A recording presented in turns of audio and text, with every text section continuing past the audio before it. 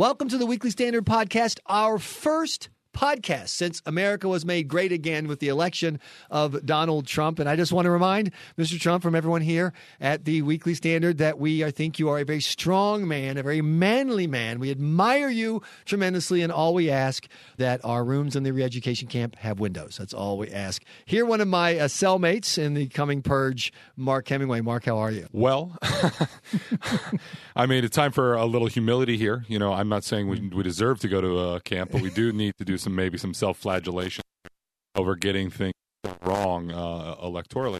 Having said all that, I stood against Trump on principle at several points in time, but at the same time, I also want to point out right now that Trump and us as conservatives have a lot of common enemies. And while I might, I certainly wish him the best and hope things go well by the time he assumes power in January. But I may have to confront some terrifying possibilities later. But for right now, I could just march up and down K Street in Washington, D.C., pointing and laughing at all of the people that are sad about this, because he has caused all of the right people to rethink their life choices right now. This is what I've been telling people for 24 hours. I refuse to let the fact that a lousy person was elected president diminish the joy, the sheer unadulterated joy of watching a horrible person not become president. So I'm entirely celebrating watching Hillary lose, and it has been magnificent. I mean, just the fact that she refused to speak to her own volunteers at the Javits Center after she lost and sent out John Podesta to give them this false hope. Come back tomorrow. We'll be getting right back to work. And I heard it and I thought, oh, my gosh, they're going to be contesting Pennsylvania, so they must have some polling data. And then while they're driving home in crappy New York traffic, their radio goes, Hillary just conceded. There you go. Yeah. That moment confirmed everything that anyone has ever said about just how awful Hillary Clinton is. Yeah. I think that actually, her concession speech, when she finally did give it, was actually generally dignified and generally well done. But yeah, absolutely. It's one of these situations where this woman's entire life has been just basically unbridled ambition. And then to get that close and then to lose to Donald Trump. I mean, it probably was a real dark night of the soul there for her. Can you say it again? Can you just say it again? What? What you just said? Oh, sure. I mean, this is a woman whose entire life has been nothing but unbridled ambition to come that close. No, the lose to Donald Trump. I just want to hear. I just love hearing it. Just say it. Yes, to lose to Donald Trump. That's all I want. I can't hear it enough. I can't hear it enough. The arrogance of the people in Hillary Clinton. We're better than you. We don't have to follow the rules. I can set up a homebrew server in my basement with my teenage buddy, and I can send emails literally about military attacks in Pakistan on that homebrew server, and you can't touch me. Ha, ha, ha. And then, well, it is just so delicious. And it really does speak to how out of touch they were. It's not just like in campaign terms, but the media have been telling us that the Obama administration is scandal-free. I mean, you can't hide 8 million people losing their health insurance. You can't hide $170 million, in suspicious planes headed to Iran. And at some level, this was a verdict on the Obama administration and Hillary Clinton pretending that what she did wasn't grossly illegal. And the people just spoke up. I mean, you can't hide these things. You can pretend we're living in an alternate reality in the Beltway, but, out in the hinterlands, people look at Hillary Clinton and go, that woman's corrupt. And when people ask me what's going to happen to James Comey, he'll have to resign, whatever. I'm thinking, I don't know why. No. Remember, there are at least two open investigations into the Clintons, the foundations, the handling of classified information. The legal consequences are waiting for her. And I honestly, I'm not saying this of some hatred of Hillary Clinton. Just like in the end, President Clinton was forced to write a check for almost $1 million, lose his law license, and admit that he broke the law, committed perjury. I think that's a likely outcome for her, that she'll plead to something that'll have some cash and I think that the idea that this is over for her, it's not over for her at all. She broke real laws in a real meaningful way.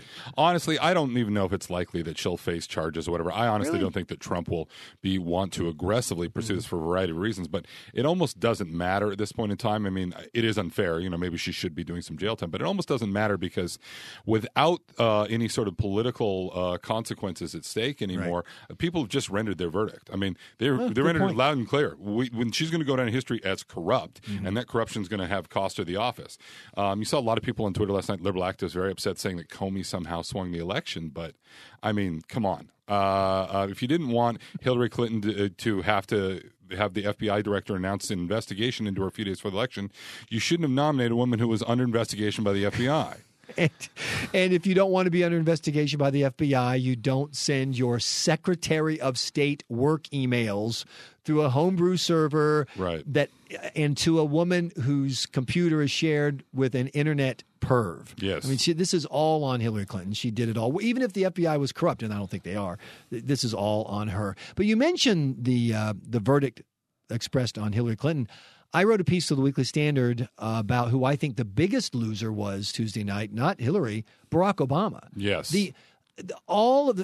For years I've been saying, history's going to point out his record, and if you believe in everything Obama believes in, you have to admit that for whatever reason it hasn't worked out. Obamacare, someone said, James Carville said that Obamacare is dead. Yeah. Oh, it's dead, but it didn't die in the ballot box yesterday. It died in the mailbox. It was for the people Right. open up the letter and saying, what? 100%. Obamacare is done. Foreign policy is done. And the counter argument, Mark, that I've been getting is, but politically, look at him. He's the most successful Democrat to run for president since LBJ. His ratings are high. He won 2 terms, both with more than half the vote, which is tough for Democrats in the past. I think his political legacy is dismal.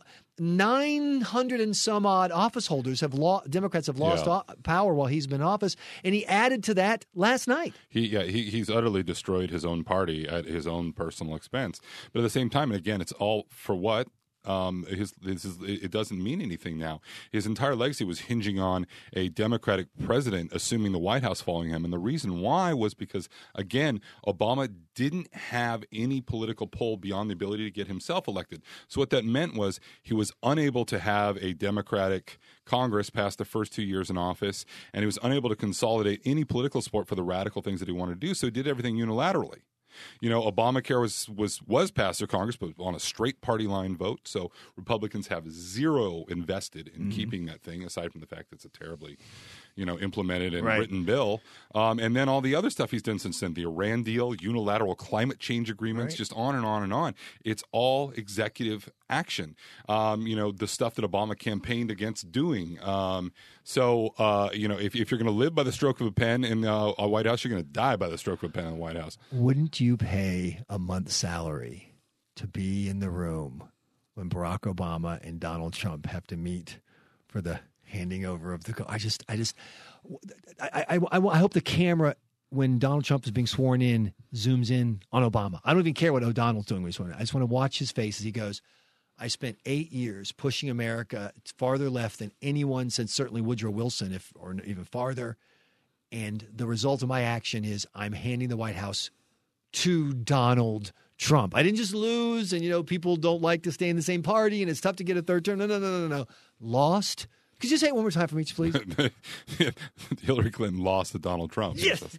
So good. And so did Obama. Right. He couldn't go out. He was in Philadelphia and Michigan, and in those blue states that haven't gone red since 88. Yeah. And he couldn't save Hillary Clinton from Donald Trump. Yeah, no, and looking at the results there, one of the big stories is the Democrats stayed home. Obama, is that it? Was it not a surge of high school graduate, non-college white voters? It was a little bit of both. Democrats stayed home, and at the same time, clearly, it looks like Trump found some non-college educated whites who hadn't been voted. I mean, in theory, there are something like 24 million male non-college educated white guys that haven't been voting in this country, and that was kind of the story coming out of 2012, where whether or not Romney was not able to activate those voters, and Trump seems to speak to them in a way that is, motivates these people. And clearly that had a big effect in the Rust Belt. I mean, it's just crazy. I mean, Trump said he was going to activate these voters. Everyone said, you're crazy. You don't have a get out the vote operation. You don't have a message. You know what I mean? These other things. And, he just spoke to those people very plainly, and they responded. Let's conclude with the last group of losers, which are the people sitting in this room right now. I mean, I was totally totally wrong. I don't forget the polling part. Right. I don't blame the polls. I just missed it. I was in Georgia for the primaries when this early on, and my listeners were on Talk Radio were telling me we're with Trump, and I would try to talk about issues and positions and character, all the things that mattered in the past, and they were trying to tell me, doesn't matter. We are voting to punch people in the face. And you're either with us punching people in the face or you're of no use to us. And I completely missed it. The pollsters completely. If I'm a pollster today, do I even? I'm wearing a paper bag on my head, right? Right. And if you're a pundit of the people who've been telling us for weeks, Michigan can't happen, impossible. Pennsylvania, what a joke! It can't happen. And well, it did. You were told. We were totally wrong. Yeah, absolutely. Having said that, I'm not sure we were completely wrong. I mean, we were wrong about the result, but I mean, I don't regret opposing Trump in the way that I opposed him. I mean, standing on principle is generally not something that I regret, and certainly there are a lot of principles that Trump has or the lack of Trump principles thereof that I find disconcerting. Having said that, though, like I said, we have a lot of common enemies, and I certainly defended Trump many times against unfair Hillary Clinton attacks, and I do think there's a gigantic double standard to even how the media treats a figure like Trump, who very often doesn't tell the truth, compared to, say, Hillary Clinton. I mean, they treat Trump as this crazy figure, who is totally unprecedented in the history of politics, whereas Hillary Clinton is just your ordinary run-of-the-mill Democrat who lies all the time, and I really find that double standard disgusting, and I'm sort of very glad that it's been exposed. But I don't necessarily regret opposing Trump, but I'm certainly not looking forward to hamstringing him. I think that the important thing is to be. I thought Trump struck an excellent tone in his acceptance speech last night in terms of being magnanimous. Everybody has. Have you noticed that? Obama wasn't. Right. You disappointed me, which is his normal default position. Right. Oh, where are the voters I deserve? Why am I stuck with this crappy country? Hillary was not at all.